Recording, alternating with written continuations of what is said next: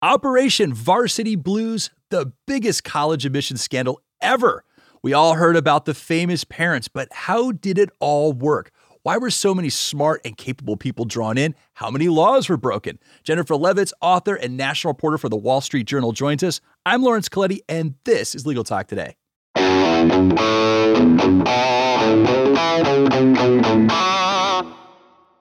Welcome back, listeners. Thank you for tuning in. We've got a really interesting show today, but before we get into it, we need to thank our sponsor for their generous support, Noda. Noda is powered by M&T Bank because you went to law school to be a lawyer, not an accountant. Take advantage of Noda, a no-cost IOLTA management tool that helps solo and small law firms track client funds down to the penny. Visit trustnoda.com/legal to learn more. That's Noda spelled N-O-T-A. Terms and conditions may apply.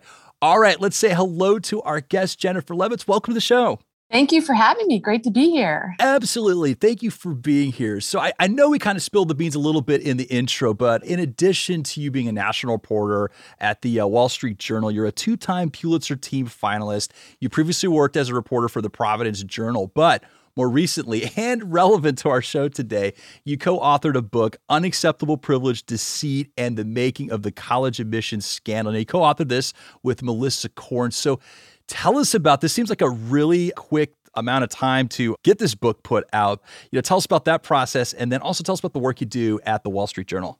As many people may remember, March 12th, 2019, there was a pretty shocking announcement out of Boston. The U.S. attorney in Boston had a press conference and said, we have just taken down more than 50 people in the largest ever college admissions scam ever prosecuted by the U.S. Department of Justice. And a lot of jaws collectively dropped around the country as the names were revealed, because you had Hollywood actresses from Aunt Becky, Lori Loughlin, to Felicity Huffman. And then you had a lot of bold-faced names, CEOs, financiers, and a global law firm chairman.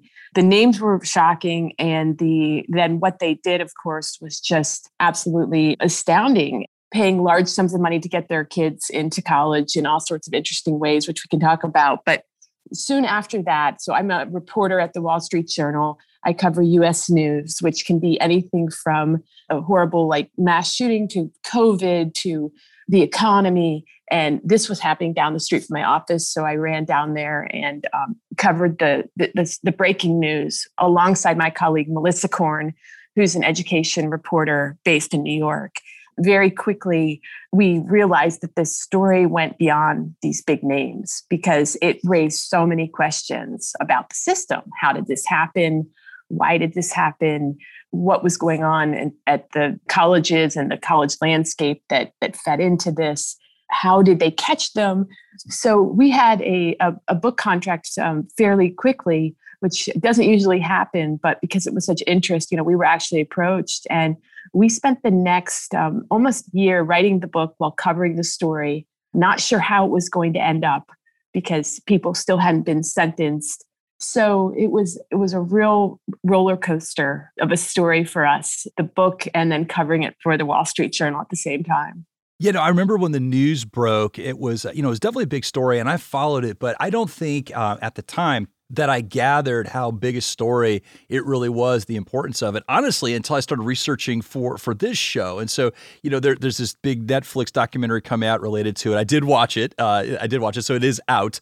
Operation Varsity Blues, the college admissions scandal. I thought I did a really good job kind of tying all the pieces together, because I'm sure as you covered it, there were bits and pieces that would come out as the storyline developed. But I felt like this kind of pulled it all together. And then what was interesting about the Netflix documentary was that it was replaying actual phone calls captured by the FBI when they were doing their operations. So that really kind of put it all together. And I thought the producers and writers over there did a masterful job weaving it together. But want to get into this a little bit. It's been a little while since all this happened. I know people remember Lori Loughlin. They remember Felicity Huffman and sort of these bribes that were put forth to get their kids in there. But I want to start with just kind of a brief, really simple recap of what happened here. What were all kind of the pieces. And then what I want to do, Jennifer, is kind of walk through the players of this scandal and then talk about how the fraud works. So give us just kind of a recap on what was going on here, just really simple. So yes, Operation Varsity Blues was a massive college admissions scandal that ultimately ended up involving almost 60 people, college coaches' parents, a Newport Beach, California college admissions counselor, and it was a almost $25 million scam to get kids into school through a variety of illegal methods. And it spanned California to New York and involved elite schools from USC to Yale, Wake Forest, Georgetown, and many, many bold-faced names. Okay. Well, let's talk about the players here. So I want to elaborate and build out kind of these different roles. And then what I want to do, Jennifer, is kind of get into how this fraud works. So let's start with the ringleader. So a gentleman by the name of William Rick Singer, as I understand it, he kind of I know that he was sort of the center point of the investigation, but I feel like his name was lost in the headlines because there were these famous Hollywood actresses that were being pulled into this circle. But, without him, this really would never have happened. And as I understand it, he was a former coach, maybe had kind of a hot temper. So tell us his story, how he got into this, just a teeny bit about the network he set up. Rick Singer, he rose up as a coach, basketball coach, high school and college, and he jumped around at jobs. Yeah, he was known for having this volatile temper, but kids really liked him. He was a real motivator. Parents didn't always like him, but in the 90s in Sacramento, he's at Sacramento State, and they had a bad season. All the coaches got fired, and he became a college counselor. And he was real successful because he knew a lot about college from traveling all around. And he also knew a lot about how people get in and the advantages that work for people, including being an athlete and how that can really tip the scales in your favor. He set up this college consulting business, and parents would go to him, and started out, he was, by all accounts, he was very good at it. But he was crossing the line even in the 90s, advising people. We talked to people that said he was advising them to put their kid down as Latino when they weren't, things like that. But he really took off in the 2000s, around 2008. His name started to travel in very wealthy circles, and he worked his way into the private school world around LA and the Bay Area, and finance firms traded his name and referred him to clients. And he ended up becoming the go-to guy, for many high-end, families who really wanted a particular school and just were intent on smoothing the way. And he could do that for you. Yeah, that was the amazing part to me, was this really impressive Rolodex of referrals, kind of word of mouth referrals you would get from these very powerful, influential parents that were really deeply concerned about their child's welfare, wanting them to get into that college and set them up, for the rest of their life. So it's just amazing how they got pulled into that orbit in almost in sort of a way where, one of their friends would sort of vouch for him. But, definitely, I think early on, it kind of had that shady sort of look. I mean, you start talking about, changing the demographic of the applicant and all of that. But I want to transition over to the college side of it. Now, a lot of this was centered around athletic departments, but there were some other people on the college side of things that Rick would connect with to kind of make all of this happen. So who are those people at these colleges and universities? Right. The main people were the coaches, the athletics department. What he would do is he would connect with these coaches, and he would tell them that he had a client who had a child who wanted to get into this school, and could they designate this person as an athlete? And this worked, over and over again, where they'd even create like a profile, and the coach would be able to get the kid in. And that's because, athletes have such an advantage in getting into college, but the coaches, in a lot of cases, they had to present the person to admissions. And so you needed this whole package. And so his main contacts at the universities were the coaches. He did connect with one administrator, Donna Heinel at USC. She has pleaded not guilty, but she's the highest ranking person alleged to be in this scam.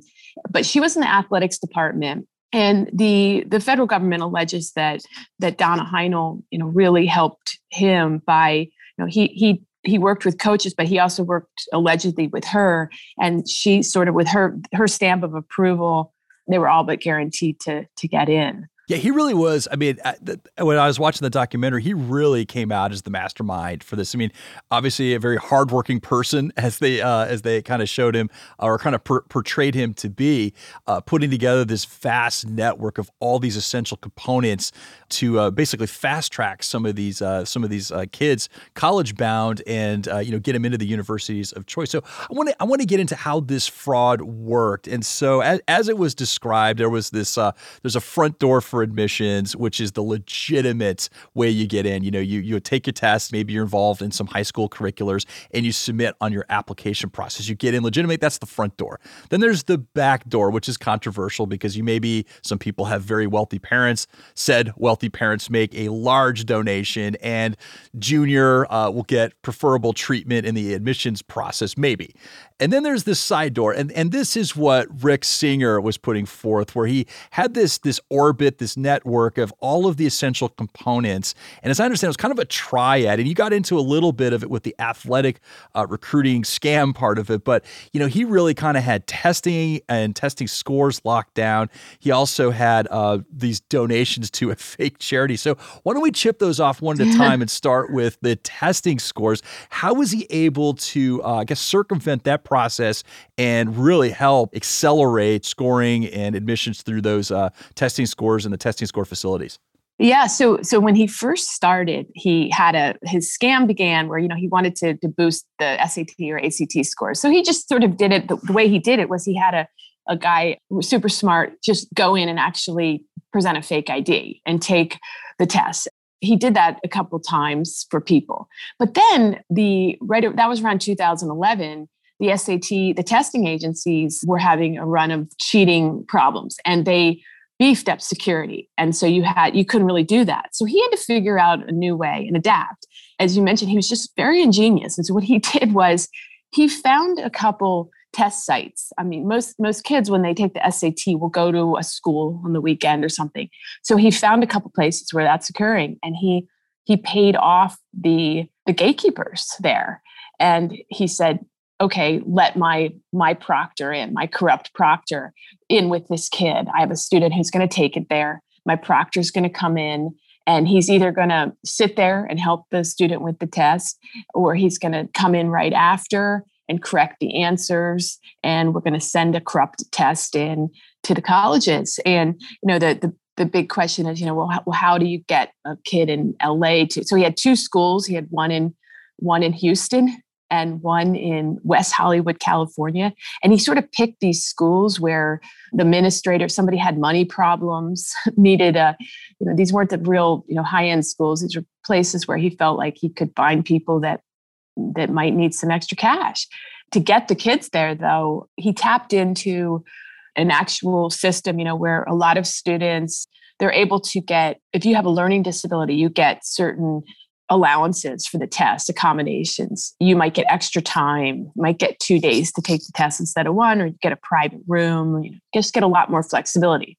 Of course, this is a very legitimate thing. Many people really do need this, but his clients, he would make sure that their kids got this designation. He even had psychologists you could go to. He was on tape advising people to, have their kids act a certain way.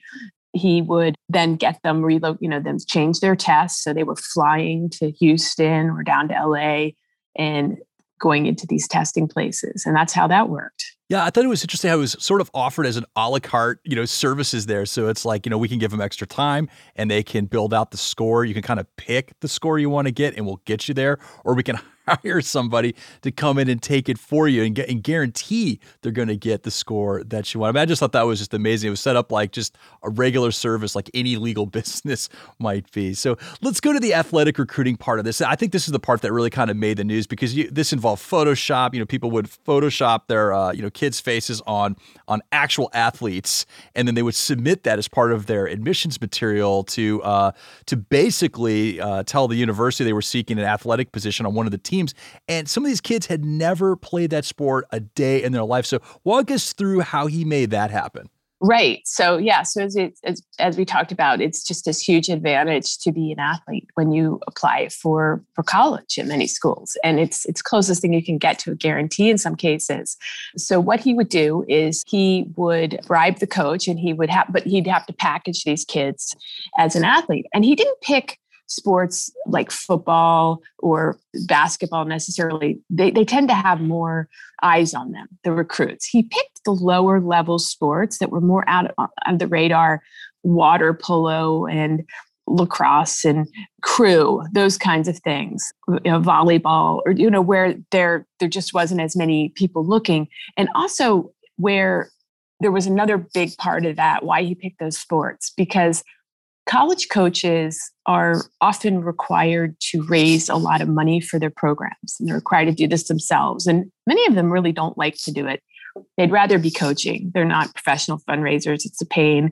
And they can be judged on that. So he knew that this was an issue, and he would go to some of these sports that didn't make a lot of money and where the coaches felt pressure to make money.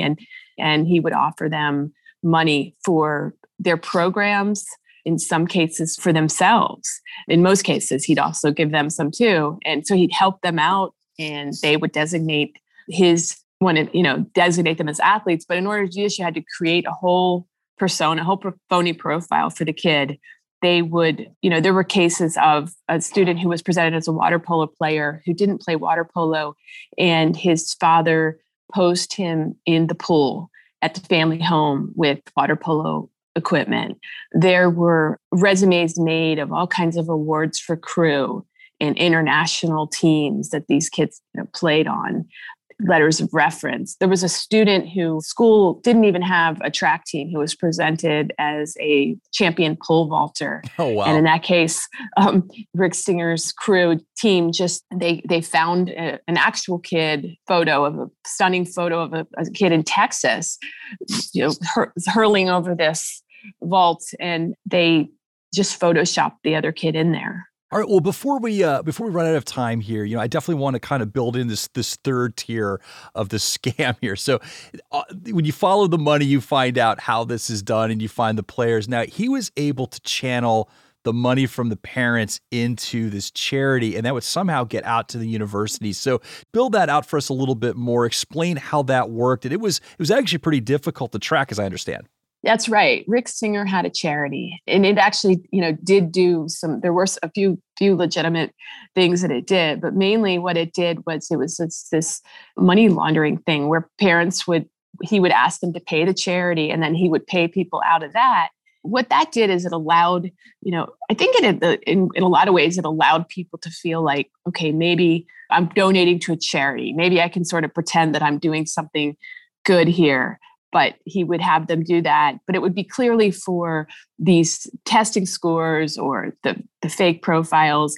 And he would even, the kind of the icing on the cake, one of the things that several parents got in trouble for is not only did they do that, they'd have phone conversations where he'd say, okay, you're going to write a check for X amount to my charity. And then they would write it off on their taxes as a charitable donation. Oh, wow. And see, that's going to loop in the IRS there. So, right.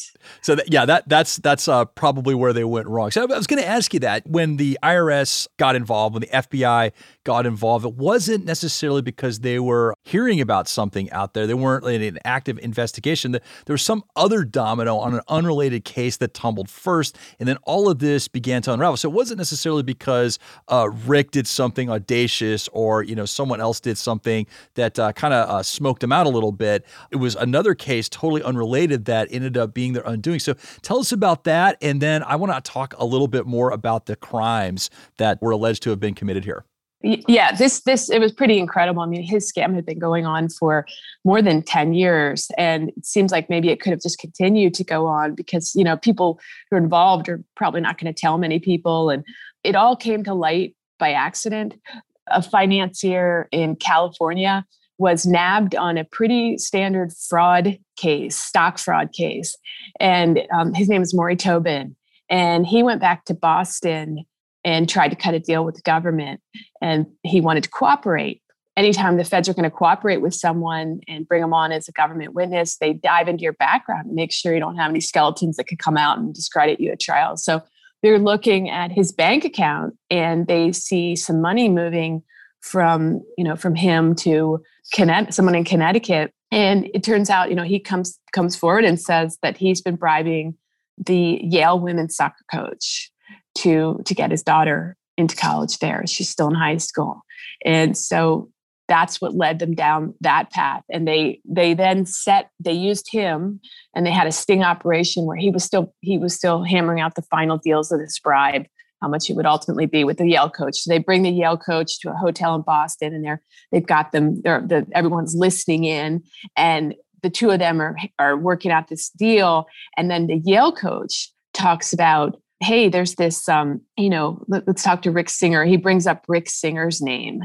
So they arrest the Yale coach. He quickly flips and leads them to Rick Singer.